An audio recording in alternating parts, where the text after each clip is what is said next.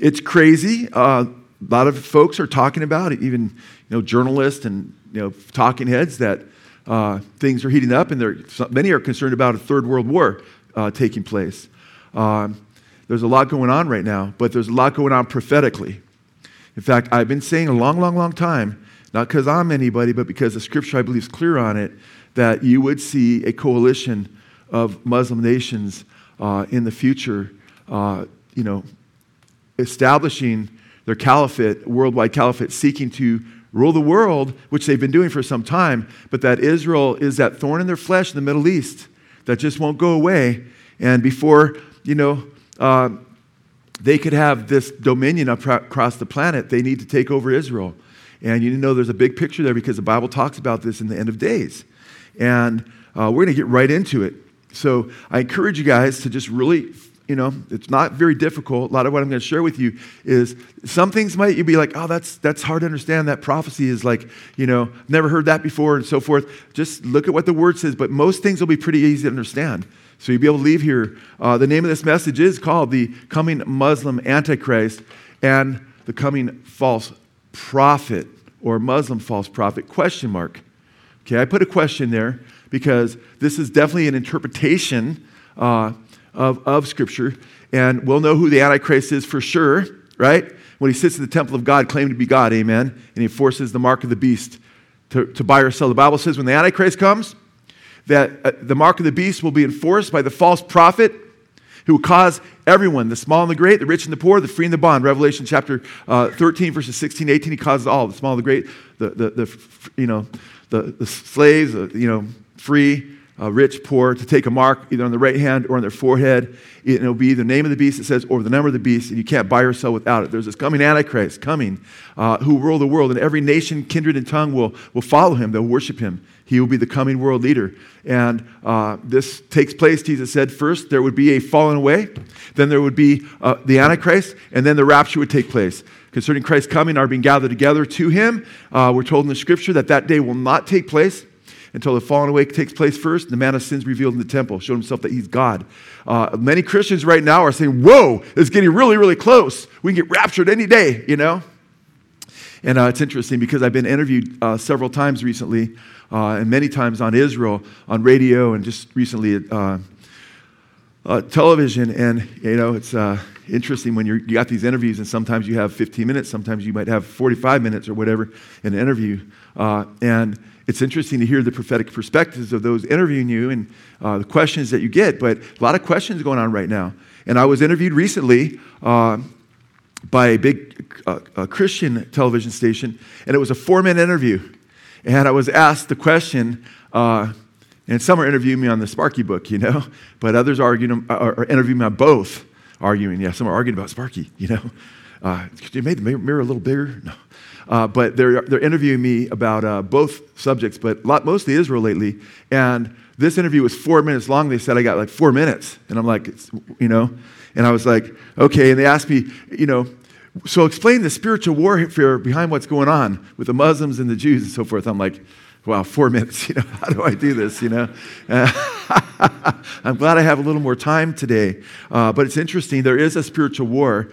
And I wish I could have had more time to speak on that in that interview. But in fact, I had an interview here yesterday, and the gentleman wanted to interview me for an hour to an hour and a half, and he set up his camera here for a documentary he's making. And I'm one of several Christian leaders that's being interviewed.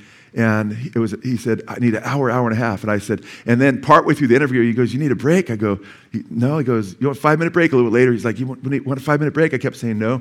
And finally, after the 3-hour mark, he said, well, let's take a 15-minute break. He had to go to the bathroom and fix some things. And then the interview was almost 4 hours long. I'm not sure how much of me is going to be used in an hour and a half video with a bunch of people being interviewed in 4 hours. But I'm just, the Holy Spirit, ready to go for Jesus, And anyway, there is a spiritual war taking place, and it's amazing. It's mind-boggling what's going on. Keep in mind, in the very beginning, humanity fell.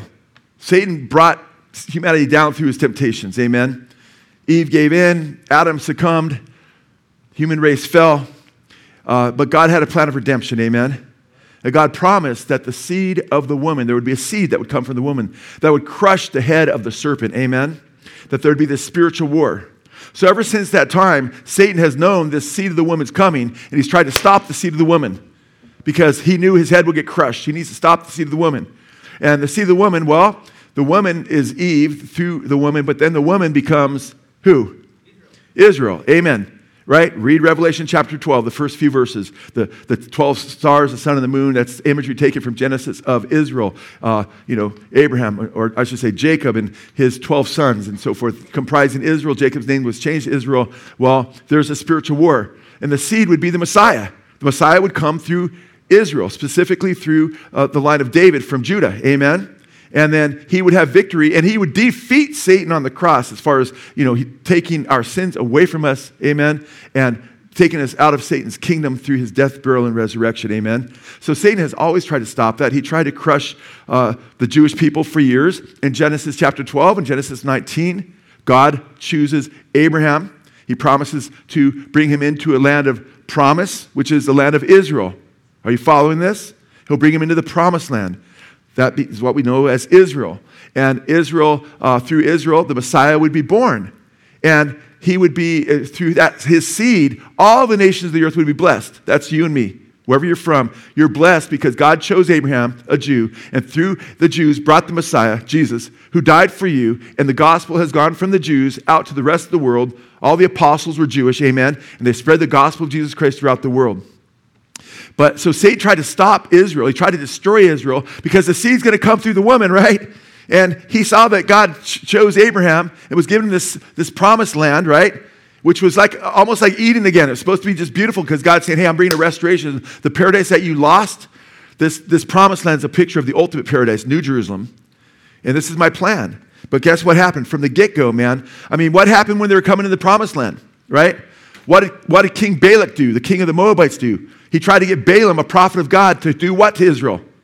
To curse them, to destroy them, but he was unsuccessful. In fact, out of his mouth came blessings upon Israel, and Balak was slapped his hands. He's all angry. What are you doing? He goes, I can't prophesy against them, And then it's interesting. Pharaoh tries to destroy the Jews, right? Kills all the babies, but later he tries to kill them at the Red Sea. The Egyptian Pharaoh.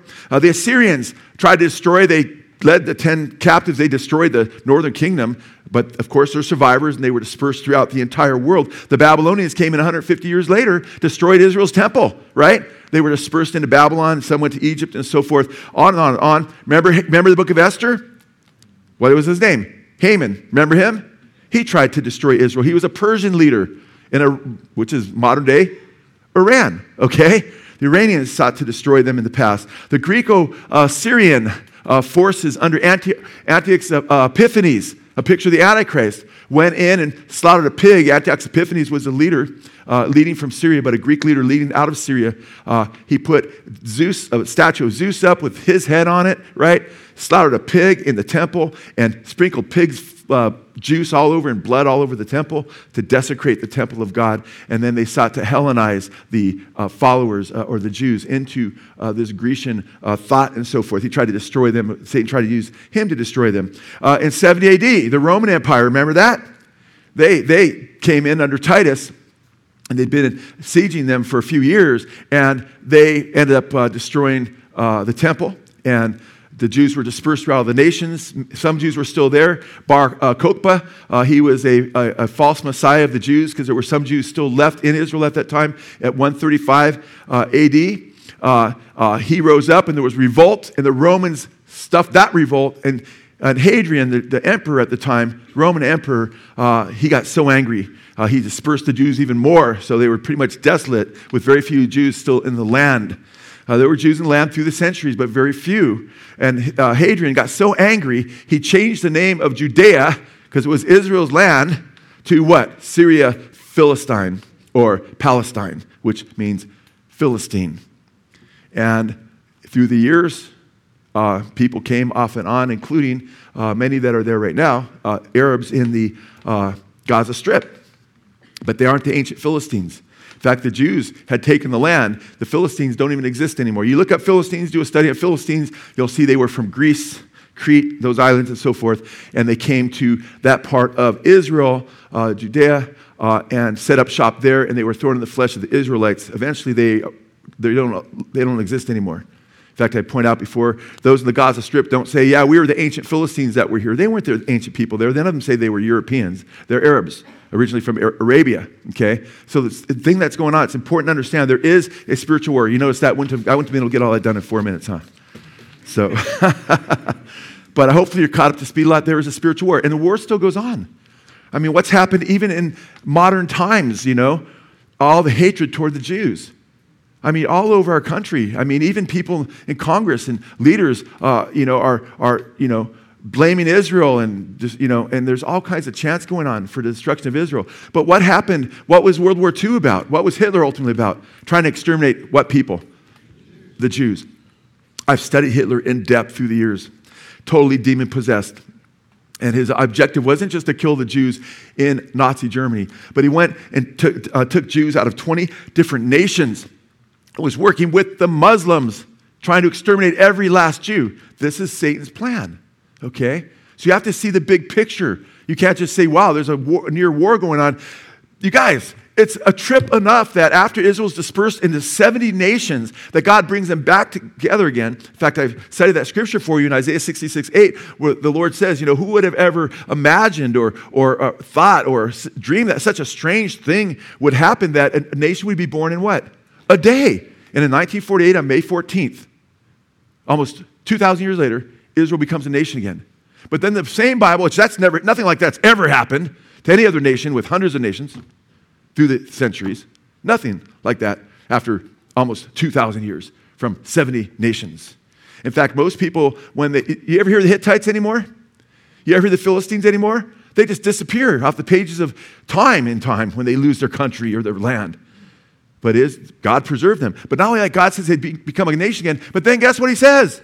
The nations of the world would rally against them and try to destroy them after that.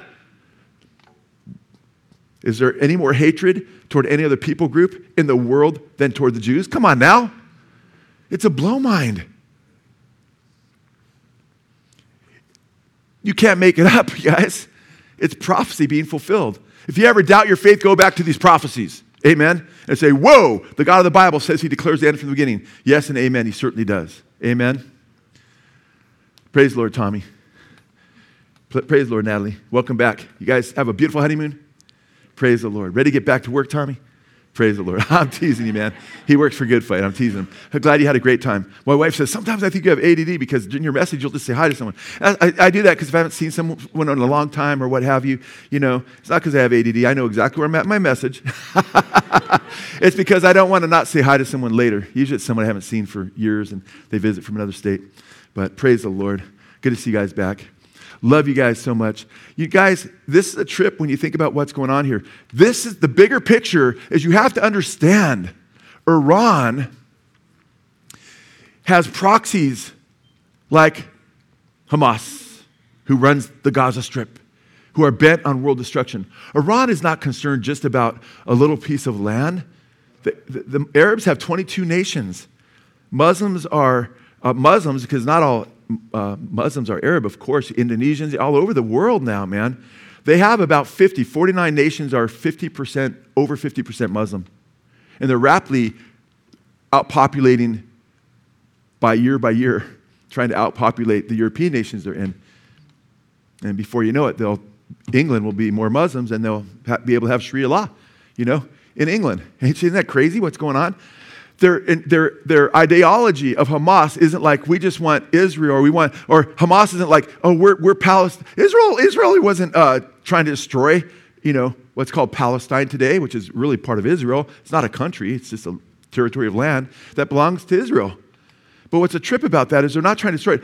And I had one officer, a former officer when I was in Israel, one of my trips to Israel, sharing with me. He said, Joe, do you know, and I heard this since that time, but it's so eye-opening. He says, if Israel's put our defenses, or if all the nations around us that are hostile toward us, Syria, Lebanon, right, and the people groups like Hamas and so forth that are all around us, if they put their defenses down, guess what we would do? Guess what would happen to them? Nothing. But if we put our defenses down, guess what would happen? We'd be destroyed overnight. And it shows you what's going on there. In fact, when you go to Israel, you see Jews and Arabs get along pretty well.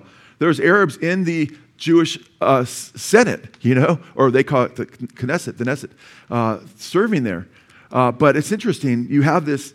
It's a spiritual war, guys. That's what I'm trying to keep in mind, man. When the Holocaust took place, the Jews were persecuted, also kicked out of Spain. God says after Messiah was rejected, they'd be spiritual out of the world, and they'd have no place to lay their foot. They'd have no place to really call home. Because why? Because God wanted to bring them back in the land. And because they're very unique people with laws that God's given them, and Satan wants to destroy them, they would be a curse and a hissing for all the nations around them. In fact, in Deuteronomy, I think it's chapter 32, it says literally in the Hebrew that they will be a horror, okay? So there's a hatred toward them. Satan gins up this hatred because of God choosing Abraham, Isaac, and Jacob, the nation of Israel. He wants to destroy them. Now, isn't this interesting? Listen, Hamas, who rules Gaza, right?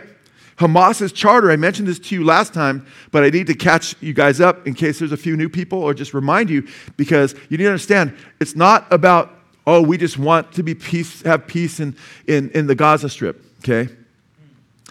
Hamas has been just destroying their infrastructure, cutting their sewage pipes, turning them into missiles and stuff, and taking aid money, which they have way more than enough aid money to thrive as a people group there, but their money is used over and over again to build these huge, elaborate underground temples and for missiles and everything else. And our nation's going to give them $100 million. Maybe we've already done it. Guess who that's going to? Guess who runs them? Hamas! You think they're going to say, let's use this for... Guys, they've used money over and over again that's supposed to be aid to help the people, to destroy Israel. But the ultimate objective is to take over the world and to create a new world order, which the Bible warns about.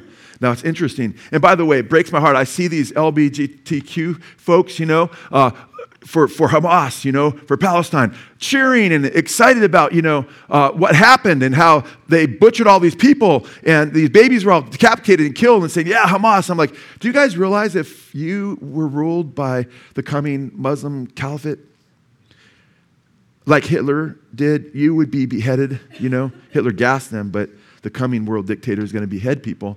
You'd be beheaded in mass because that's what many Muslim nations, if you go to homosexuality, and it's just crazy. These guys don't even know what's going on. They don't know who they're cheering. They're like, yeah, we cheer you, and they just butcher you. It's just crazy. So Hamas's charter, their charter, when you look at their plan, listen to what it says. It calls for the utter destruction of Israel as a nation. They want Israel destroyed. And we read this in a saying that's attributed from the Hadiths, which they're the traditional declarations made through which Sunnis and Shiites follow. The Shia and the Sunnis don't all follow all the same. There's many of them hadiths, but these are traditional sayings by Muhammad and so forth. And listen to what they quote over and over. And this is in many hadiths, but this is in the charter of Hamas, who rules Gaza. Listen to what it says, guys. Listen to what it says. The day of judgment will not come about until Muslims fight Jews and kill them. This is attributed to Muhammad. Then the Jews will hide behind rocks and trees, and the rocks and trees will cry out, "Oh, Muslim, there's a Jew hiding behind me. Come and kill him." So you have to understand the bigger picture, guys. They're not like, we want peace with Israel. You can't negotiate with people that want to utterly destroy you. Do you understand? Oh, peace, peace, You see these Muslims that are in our government now saying, this all happened to Israel, but you know what? They shouldn't deal with Hamas. There shouldn't be any more bloodshed. What happens if Israel doesn't respond? It keeps happening. It just gets worse and worse, especially when you have a coalition of nations wanting to form to destroy her.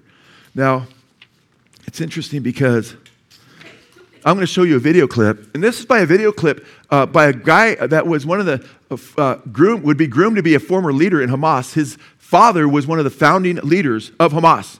He wrote a book called Son of Hamas.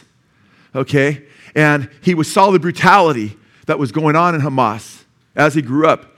And then he started comparing the Quran to the Bible. And he chose Jesus. And he became a Christian. And you'll see him, he'll look different ages because I put a couple different clips together when he's interviewed at different times. And one is really recent when he's talking about what's happening recently. So I want to hear a little bit about his faith. And God preserved him, it appears. And, he's alive to say what's going on. He describes, listen to this, how Hamas is not about just taking Israel. They want to take the entire world. That's what Islam is taught in Islamic hadiths and so forth. Let's go and watch this clip. I was adopting Jesus Christ in my life and his teachings above the teachings of the God of the Quran. So I couldn't live those two lives. I had to make, like, which way? Is it Christianity or Islam? It cannot be both at the same time. So to me, that was shocking, and it was dangerous because of the consequences. If what this man is saying on the TV is true. But I was happy because this way at least I can be at peace in my heart that I am following the right path. And this is how I made my final decision to adopt Jesus Christ as my God and Savior and renounce the God of Islam totally from my life. Within days of us broadcasting that interview, it spread across the internet like wildfire. Days after that, Al-Qaeda itself stepped up in the absence of Hamas making any comment, criticized Hamas for allowing him to get away from the organization, and then concluded their internet statement by quoting the words of the Prophet Muhammad, chilling words. They said, "Whoever changes his religion, kill him." That being a reference to the fact that Mossab Hassan not only has left Hamas, but has now turned his back on Islam and converted to Christianity. I love Jesus immediately. Why? Love your enemy. That was the one that moved me from like deep and changed my life forever. I've been suffering for a long time. It's like my medicine became. It's not a drug. It's not it's not like Quran. To be honest with you, being killed is not the worst thing can happen to me. But if my soul is dead, if I feel the responsibility and I don't say a word of truth, I will die every day. I was born at the heart of Hamas leadership, and I know them very well. They don't care for the Palestinian people. They don't regard the human life. And I saw their brutality firsthand back in 1996 when I spent about a year and a half in Megiddo prison. They killed so many Palestinian people at that time. And this is when I decided that I cannot be together with this movement. In fact, I asked myself a question: what if they become a ruling party at some point? What will they do? If they succeed in destroying Israel and building their state, what will they do? They will kill our people. And this was the first question, that actually I had to be honest with myself. Even though Hamas gave me advantages, I was like a prince in that world, but I did not like them, and I turned against even my own blood. Because this is how much I did not like Hamas. And today, 25 years later, they are the rulers of Gaza, and we see what they are capable of doing. Hamas is not a national movement. Hamas is a religious movement with a goal to establish an Islamic state. They don't care for nationalism. Actually, they are against nationalism. With that said, my understanding that they are using the Palestinian cause only to achieve their goals, so the long-term goal, transforming the Middle East and the world into an Islamic state.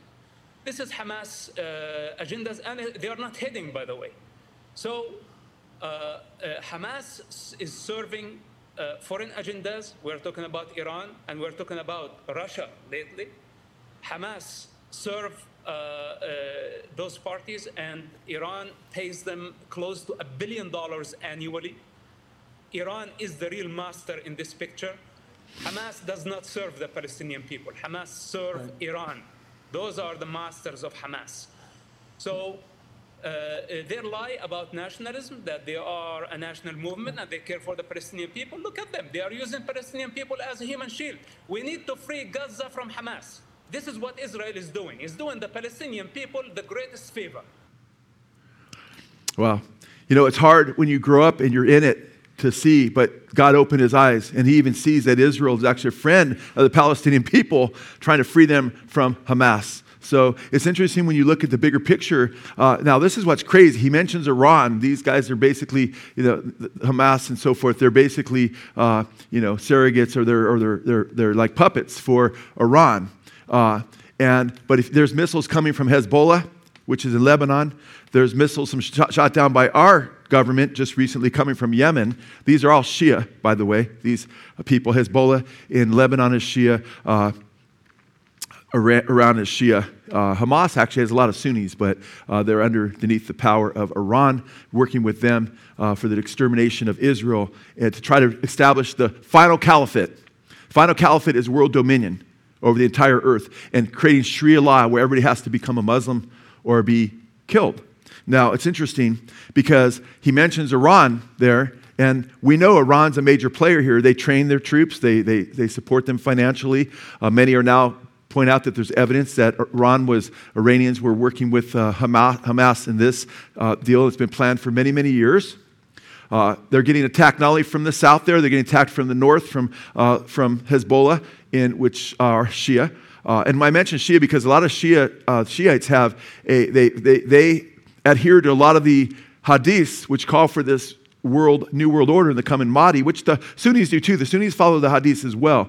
But it's interesting when you look at the hadith, and when I say hadith, that's the traditional sayings of Muhammad taken down through the years. And this is the crazy thing about it, guys. This is what I think is a trip, is when you read the hadith, and you read what Muslims write about the coming end time eschatology. Muslims have an end time viewpoint. They have an eschatology. They have a view of how things happen and how Armageddon takes place. But guess what it is? It's 100% reversed as to what the Bible says. The good guys, Jesus, right? Those who are following Christ, Christians, Jews that get saved in the end of days, those are all the evil people. And Christ at his second coming must be defeated because they take the Bible and they turn it inside out. They actually look at the Bible and they actually change the good guys and the bad guys and the good guys. It's what I've called for years Gnostic inversion. And Islam has many of its roots in Gnosticism, which were the greatest enemy of the early Christian church when they taught that Yahweh was the devil. Remember that? Yahweh is the devil. The serpent is used by Sophia, not the devil. Sophia is the one that used the serpent, and the serpent is there for good. Satan becomes good. Yahweh becomes the devil. And they denied, the Gnostics denied that Jesus Christ is the Son of God and that he paid for our sins on the cross. Islam was influenced, I don't have time to develop that, I have in other messages in the past, influenced by Gnosticism, as well as Christianity and Judaism. But what they took away from Gnosticism is that Jesus is not the Son of God and that he didn't die for our sins, which is one of the main things that's declared in the Quran, which becomes a war manual against those who don't hold to Islamic beliefs. It's important to understand this because they've twisted the Bible. They've also used, pseudepigrapha, different books that were fake Christian writings, and they've pulled their eschatology from those things as well and just got it all twisted. But it's hard for me to believe when you look at what I'm going to show you, how it all lines up, that it's absolutely the opposite, and it actually sets them up for the Antichrist and to rule the world with the Antichrist. Because the Bible says the spirit of Antichrist is already at work even in the first century. Paul says the mystery of iniquity is already at work. So for many, many years, Satan has been setting up his end game.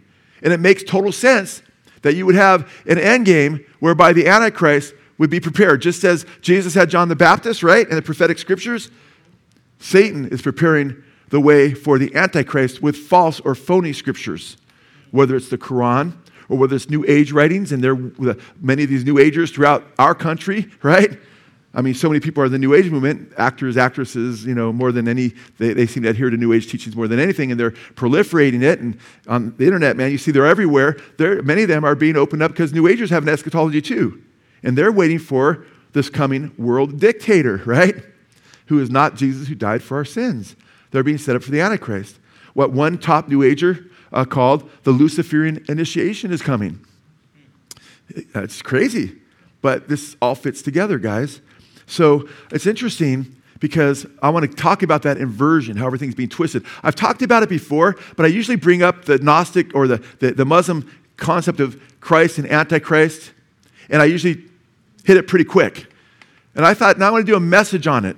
But know for years, for a long, long time, if you listen to any of my messages for a long time in Revelation and so forth, you know that I've been saying for decades, okay, since the 80s actually, the church started in 1990, that it would not be a revived Roman Empire in Europe, that it looks like the book of Revelation is talking about who? Revelation 13, 1 and 2 talks about the final beast. Looks like a leopard and a lion and a bear, right? And you go to the leopard and the lion and the bear, which I don't have time to develop it, but we've got into it in depth, and hopefully one of these weeks we'll do this again. The lion, leopard, and the bear represent, the lion represents Babylon, which is modern day Iraq. The bear represents who? Iran. Persia back then, modern day Iran. Iraq and Iran. Iran is in Iraq, amen? And guess what? Syria, which is working with them, you got this trifecta going now of nations, is identified with the leopard.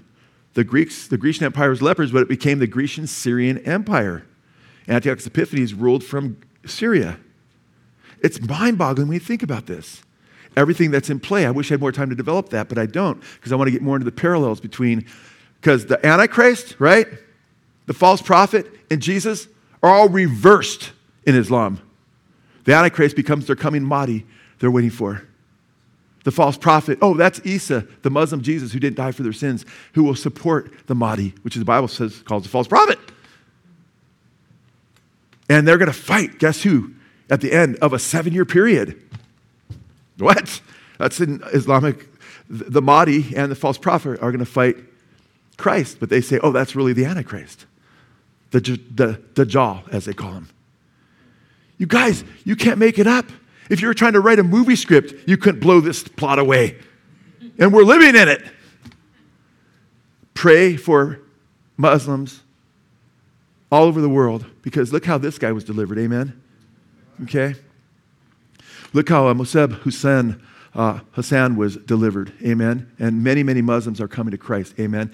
In fact, they've said for years that the biggest revival of people coming out of Islam to Christ is in Iran itself.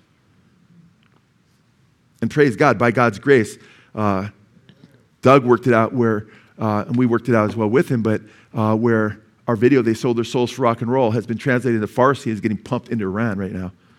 I don't know if it's actually showing right now, but Doug told me, he said, Joe, it's in Farsi, and it's going to be airing there pretty soon. The government doesn't allow it, but guess what? There's satellites and so forth where a lot of people become Christians because they illegally tune in to hear about Jesus. And our video is going to be in a Farsi language. Praise God. Pray for that, please. Father, we pray for that now. May it work, may many be saved. So what's interesting is the scriptures say of the coming Antichrist, listen to this. You're going to leave here knowing a lot if you pay attention. And if you don't catch everything, it's okay. I'm trying to slow down a little bit, okay? But in Daniel chapter 9, it talks about this coming covenant of 7 years that the Antichrist will make. And it identifies which people group he'll come from. In Daniel 9, 26 and 27, it says, then after 62 weeks, and that's after the 7 weeks and then the 62 weeks, that's 69 weeks, which I won't have time to explain, the Messiah will be cut off, okay? Jesus was crucified in the early part of the 1st century. It goes right to the very year that Jesus was killed. This was written, several hundred years before Jesus came on the scene, and it happened. He was cut off, just like it says. He'll be cut off and have nothing. And the people of the prince, listen to this now. And the people of the prince who is to come, that is Antichrist. The people of the prince who is to come will destroy the city and the sanctuary. Amen? And he'll destroy the city and the sanctuary, the people of the prince to come. So coming prince, the Antichrist, but his people will destroy the temple and the sanctuary. Well, a lot of people think, the Romans destroyed in 70 AD under Titus, they destroyed the temple. Well, yeah, when you say the Romans, which Romans? The Romans were not one specific people group. It was made up of several people groups. You see, there were people from all over the place, Celts and Illyrians and Arabs and Syrians and, all kinds of people. Guess what? Guess who did it?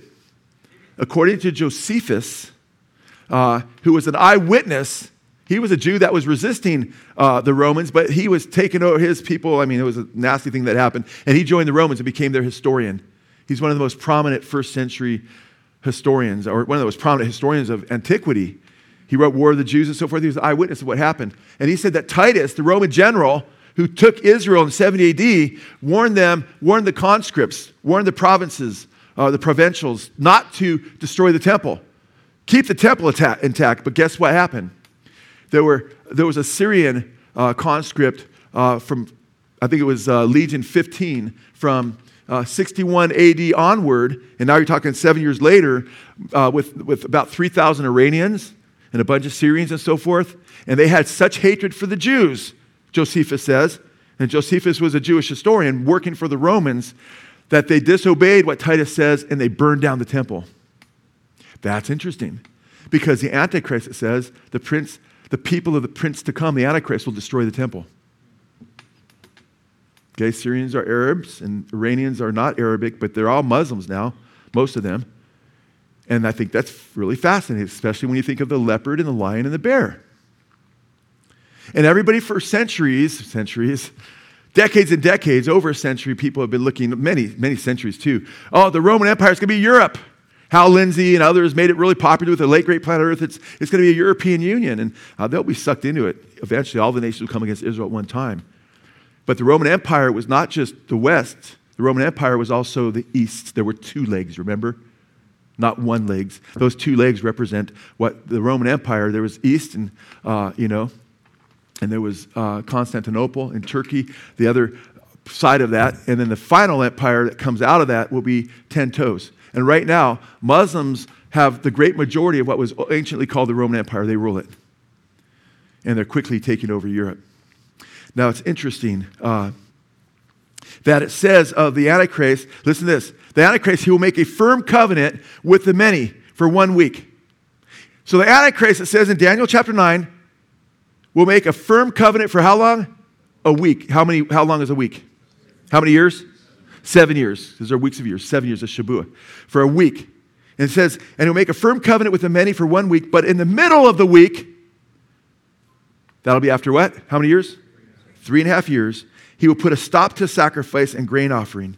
And on the wing of an abomination will come one who makes desolate, even until complete destruction. One that is decreed is poured out on the one who makes desolate. So the Antichrist will sit himself in the temple of God, showing himself that he is God. By the way, you guys, and a lot of Christians, they mean so well, and we have a lot of people listening by live stream. In fact, Chad says there's, if you look at the bar on the side, he monitors it, he's doing it right now. If you look down and you think that Chad's looking at football scores, no, he's not. He's making comments to our live stream audience and so forth. But Chad says Chad told me there's literally thousands of comments that are made during the message, okay?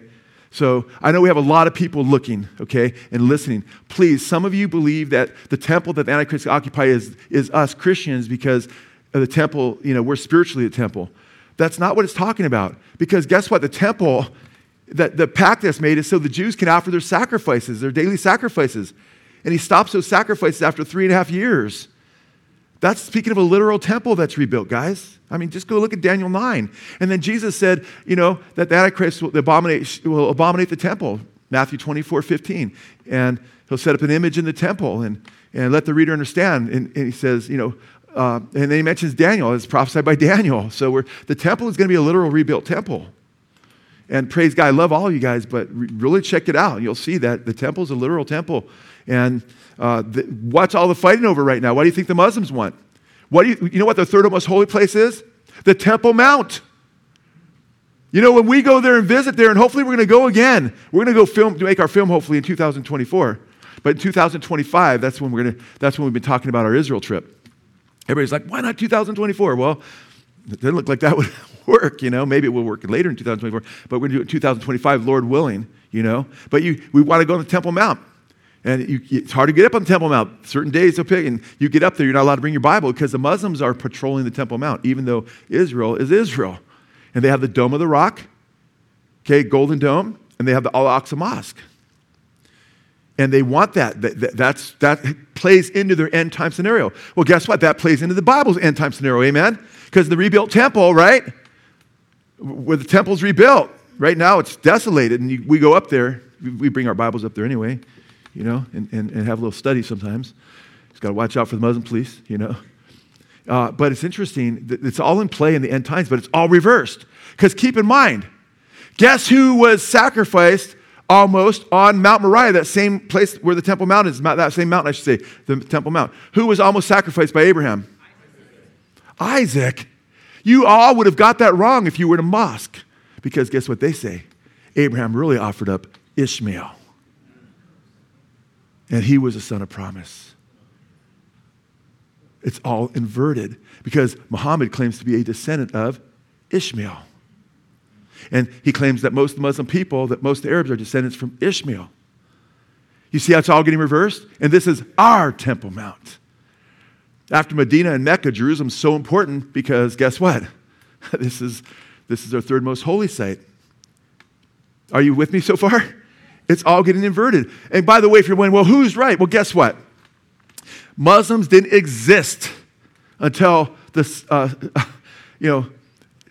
6 centuries after Christ, guys. Muhammad came way later. They didn't have any scriptures, and then Muhammad claimed to be a prophet. First, he thought he was possessed.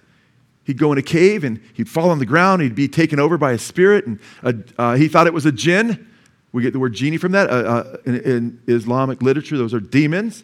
And he felt he was a poet, and he was possessed, and he contemplated more than once committing suicide and throwing him off a cliff because he was possessed by this demon. But then somebody convinced him, no, it's not really a demon. Really, it's the angel Gabriel communicating to you, and you're a prophet. Oh, really? And then he changed his mind. He claimed Gabriel was giving him new revelation. He claimed it was the Gabriel of the Bible. See, what Satan always does, he likes to use biblical things because he wants to counterfeit. He wants to get the people that are following the true God. And you know what this angel told him? Jesus did not die for the sins of the people. Jesus, in the first, chapter 3, I think, in the Quran, there's all these glowing things said about Jesus, but it's not the biblical Jesus. They call him Isa. And he didn't die for our sins, they say. Well, the angel Gabriel is the one that revealed in Daniel chapter 9 that the Messiah would be cut off, amen? In Isaiah 53, Old Testament, for our sins.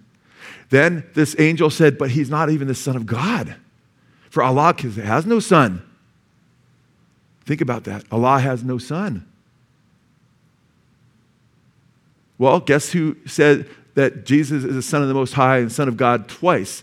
Gabriel. Gabriel doesn't say a lot of the Bible, but he talks about Christ, Messiah's death, and he talks about him being the Son of God. And those are both contradicted by this other angel claiming to be Gabriel.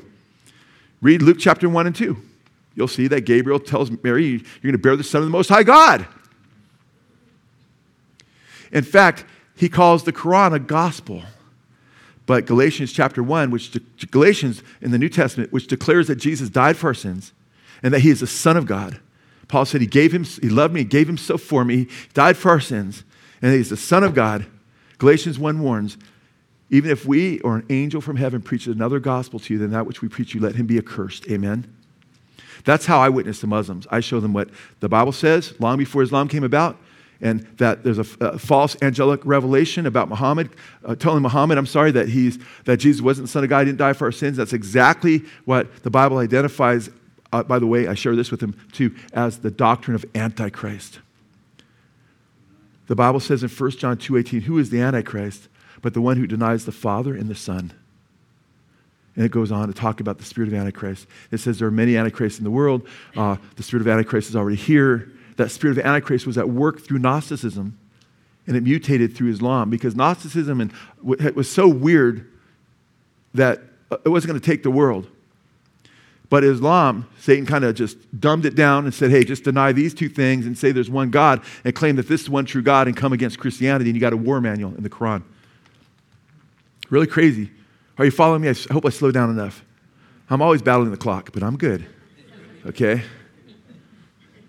And I will say, I do go over a bit here and there. I try not to. But you know what? I believe one of the reasons this fellowship is so strong is because we do get in the Word so strong. Okay? And I believe those extra minutes here and there is part of the blessing of this fellowship and why we're stronger in the Lord. But I try not to go more than 5 over if I go over, or 10. We used to meet 2 hours and 15 minutes, guys. Did you know that? It was supposed to be 2 hours. We go 2 hours and 10, 2 hours and 15 minutes. Now we go about hour and 45, hour and 50. So, hour and 51 sometimes. That's a lot better than it was, 52. I'll try to be hour and 45 now, so I better stop talking about time. Okay. But praise God. You guys, it's amazing when you think about it because there's a whole turnaround because this is the doctrine of Antichrist. Now, Islam says, Allah, he can't have a son. He can't have children. It's a very impersonal God. In fact, love, when you read the Quran, doesn't really factor much into the Islamic God. But this is what's crazy when you think about it, guys, is this. Guess what it says on the Temple Mount, where the Antichrist is going to reign, where he's going to rule and sit in the temple and make a covenant, like he's going to make a covenant with everybody, and after 3.5 years, he's going to break it and rule. Guess what it's, and he's going to deny he'll speak against the Father, he'll speak against the Son, he'll blaspheme the one true God. Guess what it says on the Al-Aqsa Mosque and on the Dome of the Rock on the Temple Mount? It says, Allah is God, and he has what? No son. And he has no son. According to 1 John, that's the doctrine of Antichrist. It's already on the Temple Mount. He will not have the desire for women, it says. Different scholars say that refers to he won't have any regard for Messiah. Okay, he'll blaspheme the God of heaven. He'll be blaspheming the true God, Father in heaven, be against the Lord Jesus Christ, claiming to be a fulfillment of the prophecies of the Bible. But obviously, it's way away from the Bible. But he'll be fulfilling the prophecies of the Quran, which are really about the coming Antichrist, which they are claiming is the last, or the great Mahdi in the end. Whew. And if you want to check out what Josephus says about who really destroyed the temple, it's in his Wars according to Josephus, part 7, and under the siege and destruction of Jerusalem. Now, it's interesting. The Antichrist is going to kill a bunch of Jews and kill a bunch of Christians, claiming to be God. John 16, 1 and 2. It says that it warns Christians that will be persecuted. It says those who are killing you will think that they're doing God's service. So it's interesting. I was tripped out that end times doesn't show an atheistic world. It shows a very religious world where they're worshiping the Antichrist. It says everybody will worship the dragon, that's Satan, because they worship the beast, Revelation 13. So I've told people for years and years, it's not an atheistic New World Order, it's religious. And I've said for years and years and years and years, long before other people, and I'm not saying I'm anything, I'm just saying it's there in the scripture for decades, that it looks like it's going to be Islamic. And here we are. Now, I could be wrong, and others could be wrong, because many have also been saying that for many years now as well. I'm not saying I'm the first guy that said it, but I was against everybody saying, in a nice way, but no, I see this as not being Europe, in the 80s, 90s. I'm an older guy now, okay? 1980s and 90s. Some of that sounds like, when I hear about the 18th century, when I was in the 1900s, I think, that's so long ago.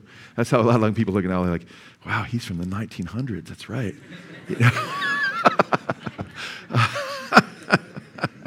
1963. So it's interesting. It says it'll be religious. He'll claim to be God. Some will say, well, how would Muslims and Jews accept someone claiming to be God? Very easily. What do you mean very easily? It says because the Bible says if they refuse to love the truth, they'll be given over to what? A strong delusion. It's going to be so powerful, coming with great signs and false wonders and counterfeit miracles. And guess what? I can show you where Muslims go and basically pay homage to a little rock at the Kaaba, right? So they're already primed to just, give devotion to things, even though they're so against idolatry. When the Mahdi comes, they're going to be just raving. And by the way, if you read the Quran, the prophets are supposed to be highly esteemed. Well, there's going to be a false prophet. There's going to be the Mahdi that the false prophet points to. So it's all really quite interesting when you look at it. Now, this is crazy too, guys, because according to the Bible, the Antichrist is going to set up his throne in Jerusalem on the Temple Mount, right? Making a covenant first for 7 years and breaking the covenant in the middle of the 7 years. Guess what? Muslims are being taught all over the world. According to Muslim hadith, according to Muslim end times, the Mahdi is a good guy. And he is going to invade Israel with his armies. And he is going to sit on the Temple Mount and make that his throne. That's what they're teaching. You hearing me today? It's not night yet, don't worry. You guys hear what's going on here? That's what Muslims teach about the coming Mahdi. Just like the Bible teaches about the coming Antichrist, they're saying he's going to come and he's going to make his throne. Not just in Jerusalem. I mean, in Jerusalem of the tens of thousands of cities around the world. Why Jerusalem, guys? Why not Medina for the Muslims? Why not Mecca? Why Jerusalem? Because the Bible says the Antichrist could do that. And that's where he's going to sit. He's going to make his throne on the Temple Mount, where the Al-Aqsa Mosque and the Dome of the Rock are right now. And Jews are forbidden to go up there and worship. Muslims go up. You go up there, man, you hear all the Arabic singing. It's, very interesting, and just you're like, whoa, and you're there. It's almost a thick oppression you can feel up there. But that's a precursor of things to come in an incredibly heavy way. You see, right now, with Islam, there's a house of peace and there's a house of war, okay? Everybody outside of Islam is in the house of war. Us Christians and the Jews, we're in the house of war. Okay, they have the Muslim tax where the Jews and the Christians aren't supposed to be killed if they pay a tax. When they take over an area, if you pay a tax because they can get money from you, they won't kill you. Well, that's going to be rescinded when the Mahdi comes, which we'll talk about in a moment. So you already have the stolen birthright of Isaac shifted to Ishmael, right? You already have this inversion going on. And now you have the Antichrist being the last imam. And it's quite interesting when you think of all this and put it together. In fact, Iranian leaders are praying for this coming Mahdi. Some have taught that he's even here right now and so forth. Now, it's also interesting that the Muslims teach in their hadiths, in their end time false scriptures, that the Mahdi will come and will be joined by an army of Muslim warriors holding up black flags. And they'll come into Jerusalem. He'll set up his throne there and so forth. By the way, have you seen the reports now that the Hamas, they're filling themselves with these, hallucinogenic, it's out there. And they're popped up on all these drugs that keep them awake 4 days straight. Turn them into focused, bloody killers because they feel no emotion or sympathy. And you see, how could these Muslims go in there and do all this? Just with this, kicking literally the stuff out of a woman and dragging her by the hair and raping and killing and cutting the heads of little babies off. How could they do that? Well, these drugs, they say, first of all, there's a lot of hatred they have, okay? No doubt about it, toward the Jews. And then they're on these drugs and they have no sense of feeling or sympathy. And these drugs are being produced in Syria, which is the top drug cartel in the Middle East right now. And they're being fed to a lot of Muslim warriors who have no sense of empathy, many of them, because of that, And so the Antichrist will be worshipped. And keep in mind, there'll be a strong delusion. It doesn't say because you believe this or that, you won't fall for the delusion. Because if you don't have Christ, you reject Jesus, you'll be given this strong delusion. Because Jesus says, if they say, lo, here is the Christ, go out and see him, or there is Christ, don't go follow them. He says, for many false Christs and false prophets will rise, showing great signs and wonders, deceiving, if possible, even the elect. Matthew chapter 24, verses 23 and 24. And then in verse 25, he says, behold, I've warned you in advance. He warns us in advance so we don't fall for it. Unfortunately, a lot of people are saying, well, those warnings aren't really for us. We're going to be raptured out here. We don't need to be concerned about all this, Joe. We just need to make sure, we get raptured and so forth. And they're not ready for this whole thing. And they're not realizing that, guess what?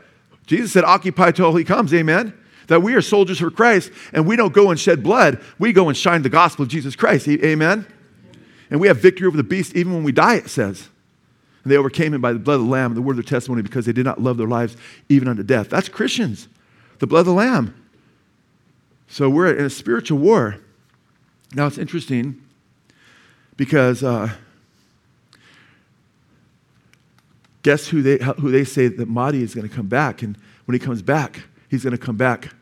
A lot of the Muslims are teaching that he comes back on a white horse. Now Jesus comes back on a white horse, but when does he come back on a white horse? And that's at least John's vision. Some will take it literal, some won't, but he's coming back with the armies of heaven. I love to take it literally. I think that's going to look so cool. And but at what time? End of the tribulation. But there's another counterfeit white horse rider. When does he come? At the beginning of the tribulation, in Revelation chapter 6, verses 1 and 2. Well, guess what? This is one of the hadiths says this, okay? This is by Kabah Abar. He's quoted as saying in the Muslim hadiths, quote, I find the Mahdi recorded in the book of the prophets. Well, they didn't have a book of the prophets. He's referring to the Bible, okay? The prophets that talk about this coming. And for the Muslims, the Mahdi is like a Christ-like figure, okay? Keep that in mind. And they're saying it's in the prophets. What's interesting, you know where a lot of Muslims turn and they find the coming of the Mahdi? Revelation 6, 1 and 2. The first white horse rider, who's the Antichrist. Because the first white horse rider is before Jesus comes to the end of tribulation, and he comes on a white horse, and he comes conquering and to conquer. He doesn't come with a sword out of his mouth like Jesus does in 16. He comes in Revelation 19. He comes what? With a bow. He doesn't have, he has a crown, just one. Jesus, when he comes back, and it's a Stephanos, a victor's crown. in the Greek. Jesus comes back in Revelation 19 at the end of the tribulation with many crowns. Amen? And they're diademas in the Greek, royal crowns. Totally different figure. And it's interesting because you have Muslims writing that this coming, in fact, one book written by two Muslims called Al-Mahdi states this, and I'm just quoting from their book. For instance, the book of Revelation says, and this is after they reference that hadith about he's in the prophets. For instance, the book of Revelation says, and I saw and behold a white horse, and he that sat on him went forth conquering and to conquer. Okay? So they're saying this fulfills. You guys, do you see what's going on? The Muslims are going to eschatology and they're taking the Bible and they're turning it inside out. And they're making the Antichrist the Mahdi. Okay? And they're making, guess what? And they're taking the false prophet the Bible warns about and they're saying that's Isa. That's Jesus. And then the Mahdi that comes at the end, or not the Mahdi that comes at the end, the guy that comes at the end, which for us is Jesus, right? That's really the Dajjal. The Dajjal. That's the Antichrist. So it's interesting because they state that, and I think this is important, the Bible does say every nation, kingdom, and tongue will be ruled by the Antichrist in Revelation 13, 1 through 5. But the Bible also says, how long will the covenant be? How long will the covenant be? 7 years in the Bible. The Antichrist will make with the many. Well, guess how long the covenant? Guess who makes a covenant? The Mahdi. And guess how long he makes it for? 7 years. They're coming Mahdi. That's what the Bible says about the Antichrist. In fact, in the Hadith, right, we read the prophet, speaking of Muhammad, said, there will be 4 peace agreements between you and the Romans. The 4th will be, and by the way, when it says he makes a covenant with the many scholars take that as being not just Jews, but the many, the nations, okay? And if this was coming from Muhammad, the nations often were understood of those nations that were under the Roman Empire. The prophet Muhammad said there will be 4 peace agreements with you and the Romans. The 4th, which is the last one, will be mediated through a person who will be from the progeny of Hadrat Aaron, which refers to the Jewish. A Jew will be involved in this covenant too, which refers to the progeny of Aaron, the brother of Moses, they have in quotations or in parenthesis, and will be upheld for, listen to this, and will be upheld for 7 years. It's from the Hadith, Muslim writings on end times. And the people asked, O Prophet Muhammad, who will be the imam, meaning the leader of the people at that time? And the prophet said, quote, he will be from my progeny, and he will be exactly 40 years of age. His face will shine like a star. By the way, don't think the Antichrist will be exactly 40 and his face will shine like a star because this is Muslim false prophecies, okay? But the point I'm making here is they're taking the biblical prophecies and inverting them. I cannot, in any universe, and there's only one universe, by the way, not really multiverses, no evidence of multiverses. I cannot, so I don't why even use that phrase, is I can't, in any perspective and false pretend universe, even, believe that this is a coincidence, all this. It's exactly what the Bible says. There'd be the spirit of Antichrist, the mystery of iniquity that would set up and prepare the way of the Antichrist. Crazy, crazy, crazy stuff, man. Now, go to Revelation 13 and look what it says about the false prophet. Look what it says about this coming false prophet in Revelation chapter 13.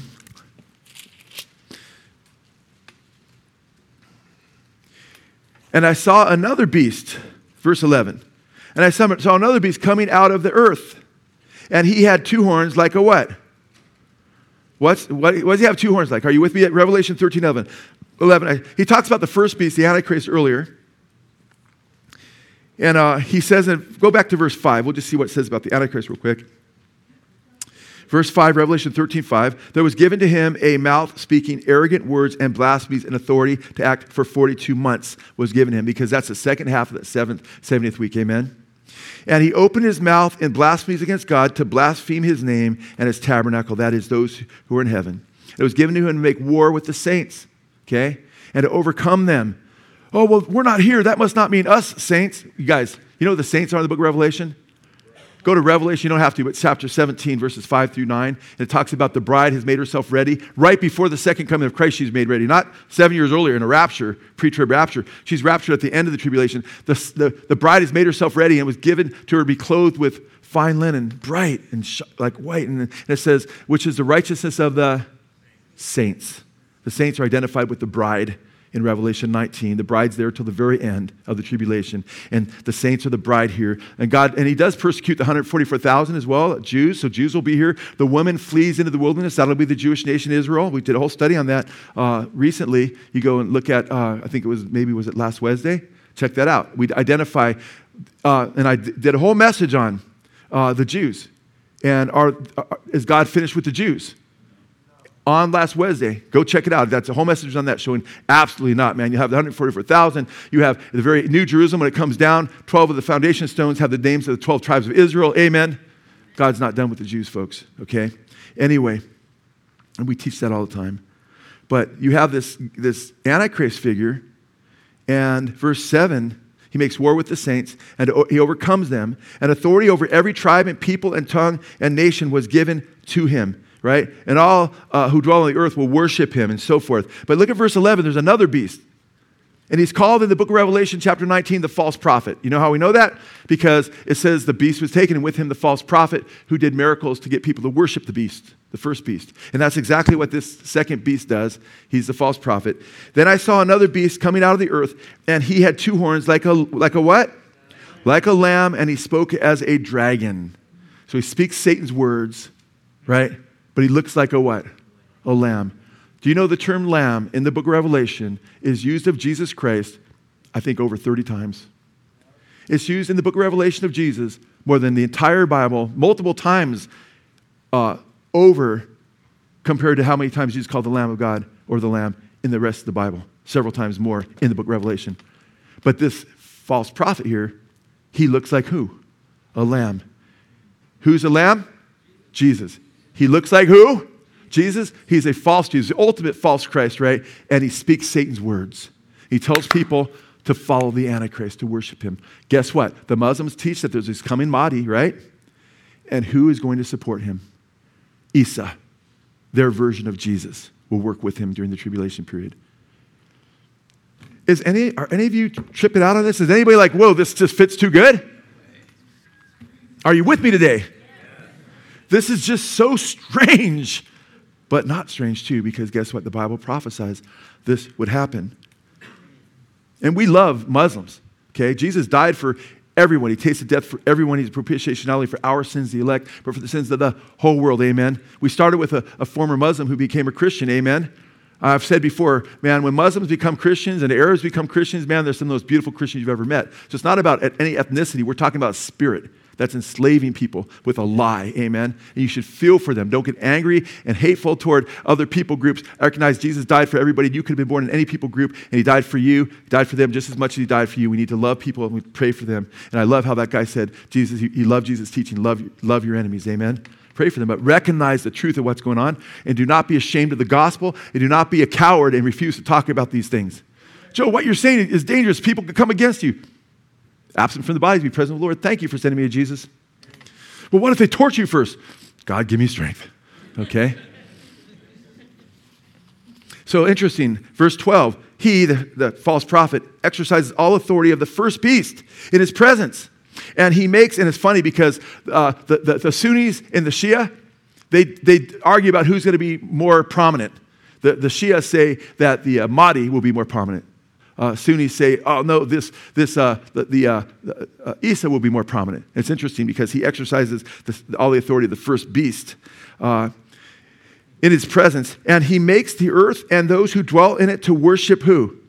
The first beast, the Antichrist, whose fatal wound was healed. He performs great signs so that he even makes fire come down out of heaven on the earth in the presence of men. Could John be seeing miraculous fire, or could he be seeing warfare? Just bombs and so forth, you know. Verse 14, and he deceives those who dwell on the earth because of these signs, which he was given him to perform in the presence of the beast, telling those who dwell on the earth to make an image of the beast and who had the wound of the sword and has come to life, okay? And it's interesting because in 16 through 18, that's where he talks about the mark of the beast. Everybody will have to take a mark on the right hand or forehead to buy or sell. And we're told in Revelation that they'll be beheaded.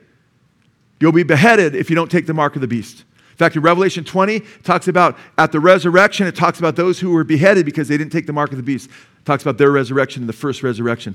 By the way, how do Muslims kill people historically, and how do they kill people today? they cut your head off, man. Sorry, that's the truth.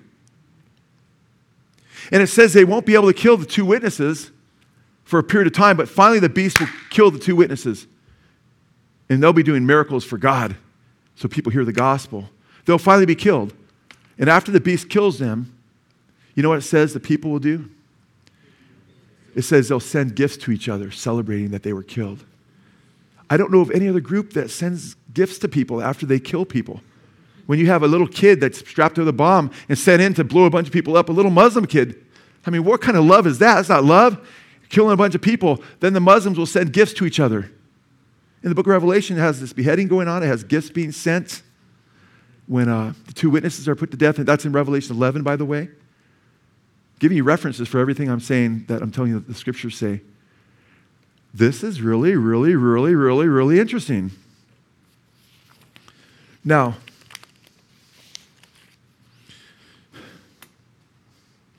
it's interesting.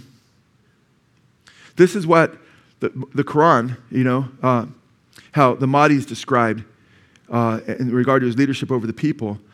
Quote, a group of my ummah will fight for the truth until near the day of judgment when Jesus, the son of Mary, will descend. And the leader of them will ask him to lead the prayer. But Jesus declined, saying, no, verily among you Allah has made leaders of the others, and he has bestowed his bounty upon them. So the hadiths teach that the Mahdi and the Isa will rule the world together, but guess what?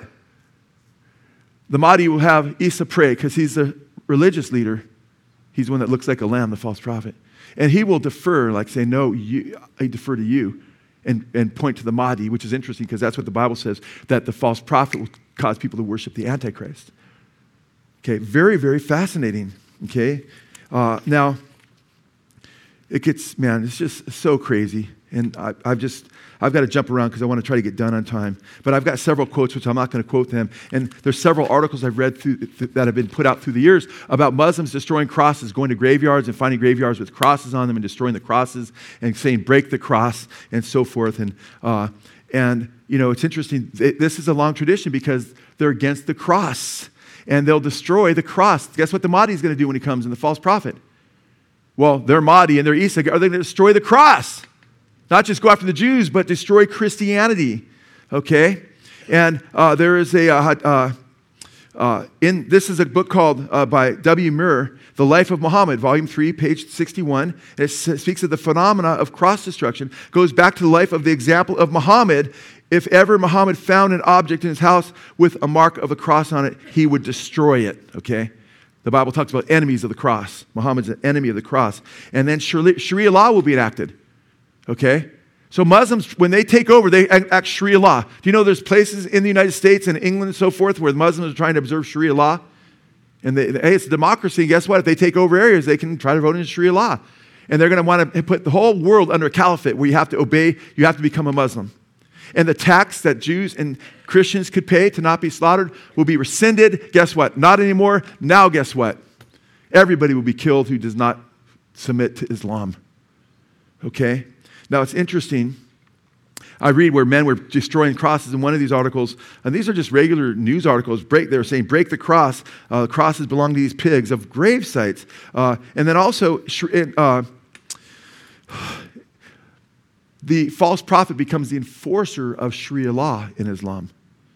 And it's interesting, in the Sharia law, and in one of the tracts narrated by Abu Hurairah, quote, Allah's apostle said, by him in whose hands my soul is, surely, speaking of Jesus, the son of Mary, will soon descend amongst you and will judge mankind justly. He will break the cross and kill the pigs, and there will be no tax taken from the Muslims, from the Jews. Because guess what? You don't need to tax them because you're going to destroy the cross, you're going to kill the Jews, and you're going to kill those who don't become Muslims. So isn't it interesting that their Isa, when he comes, they say Isa, which the Bible calls a false prophet. He'll be an enforcer of Sharia law, and he'll have people killed. Their coming of Jesus is going to have Christians killed. And the pigs are the Jews for them. So their second coming of Isa, so Muslims, you're talking, oh, we believe in Jesus. Don't you know we believe in Jesus? And we actually believe in the second coming of Jesus. Woo, they're saying a totally different thing. When they say we believe in Jesus, they don't believe Jesus, Son of God, died for your sins. When they say he's coming again, they're talking about Isa, and it's not the Son of God, it's not Jesus Christ, it's the false prophet who will enforce Sharia law and destroy those and destroy the cross and those who do not submit to Sharia law. Isn't it interesting? Because if you keep reading there in verses 13, 14, 15 into 16, it says that it's the false prophet that causes people to take the mark, and if they don't take the mark, they're put to death. He's the one that enforces the mark of the beast. Are you with me? I've taught on this, but not this. Never in this depth have I taught on this, okay? So I'm going deeper than I've ever gone on this because I think it's so important because things are getting uglier. You know, uglier and uglier and uglier. Now,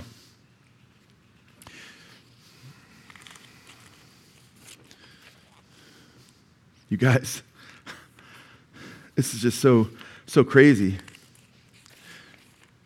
Now, what's interesting is how long does the Antichrist reign? 7 years. According to a hadith used by many Muslims, the Mahdi rules for 7 years. Who does the Antichrist get help from? The false prophet, right? What does he do? He beheads people. What do Muslims do? They behead people. What do? They send gifts in the book of Revelation. They send gifts when horrible things happen to God's people. And all these other, comes in a white horse. How long's the covenant? 7 years. On and on and on and on. Amen. But guess what? They say, how long does he reign for until he's destroyed in the Bible? The Antichrist? 7 years. Guess what? According to the Hadith, Muslim teaching on eschatology, the Mahdi dies after 7 years. Isn't that interesting? Oh, and guess what? But first, guess who he fights along with the false prophet? According to many Muslims, Muslim eschatology, they fight against Christ, but they call him the Dajjal at the end of the tribulation. At the end of that 7-year period for tribulation for us, the Antichrist, false prophet, the Bible says, fight against Christ at his second coming. Guess what they say? They say, oh yeah, these two are going to fight against the Dajjal, right? Which is our Jesus. But they're Antichrist, and he's going to defeat the Dajjal. Christ. Well, let's read how that really shakes out. Go to Revelation chapter 19, verse 11. Let's look at this battle. Who wins? And this is the original. When you check a counterfeit, right? You look at the original to find out what the counterfeit is. The Bible is the original. These other teachings are satanic and came later. Verse 11. Go ahead and read it, guys. This is in your Bible, man. Check it out, or you can listen. And I saw heaven open, and behold, a white horse. And he who sat on it is called Faithful and True. That's the Lord Jesus Christ. And in righteousness, at the end of the tribulation period, after that 7-year period. And in righteousness, he judges and wages war. His eyes are a flame of fire, and on his head are many diadems. And he has a name written on him which no one knows except himself. He is clothed with a robe dipped in blood, and his name is called the Word of God. And the armies which are in heaven, clothed in fine linen, white and clean, were following him on white horses. From his mouth comes a sharp sword, so that with it he may strike down the nations, and he will rule them with a rod of iron. And he treads the winepress of the fierce wrath of God, the Almighty. And on his robe and on his thigh he has the name written, King of Kings and Lord of Lords. Verse 17, then I saw an angel standing in the sun, and he cried out with a loud voice, saying to all the birds which fly in mid-heaven, come, assemble for the great supper of God, so that you may eat the flesh of kings, and the flesh of commanders, and the flesh of mighty men, and the flesh of horses, and on those who sit on them, and on the flesh of all men, both free men and slaves, and small and great. These are these people that are the beast worshippers, have the mark of the beast. And I saw the beast and the kings of the earth. There's the beast and the kings of the earth, and their armies assembled to make war against him who sat on the horse and against his army. Verse 20, and the beast was seized, and with him the false prophet who performed the signs in his presence, by which he deceived those who had received the mark of the beast and those who worshipped his image. These two were thrown alive into the lake of fire, which burns with brimstone. And the rest who were not killed with the sword which came from the mouth of him, and the rest were killed with the sword which came from the mouth of him who sat on the horse, and all the birds were filled with their flesh. Jesus is coming back, guys. He's going to defeat this whole system. You keep your eyes on Jesus Christ, amen?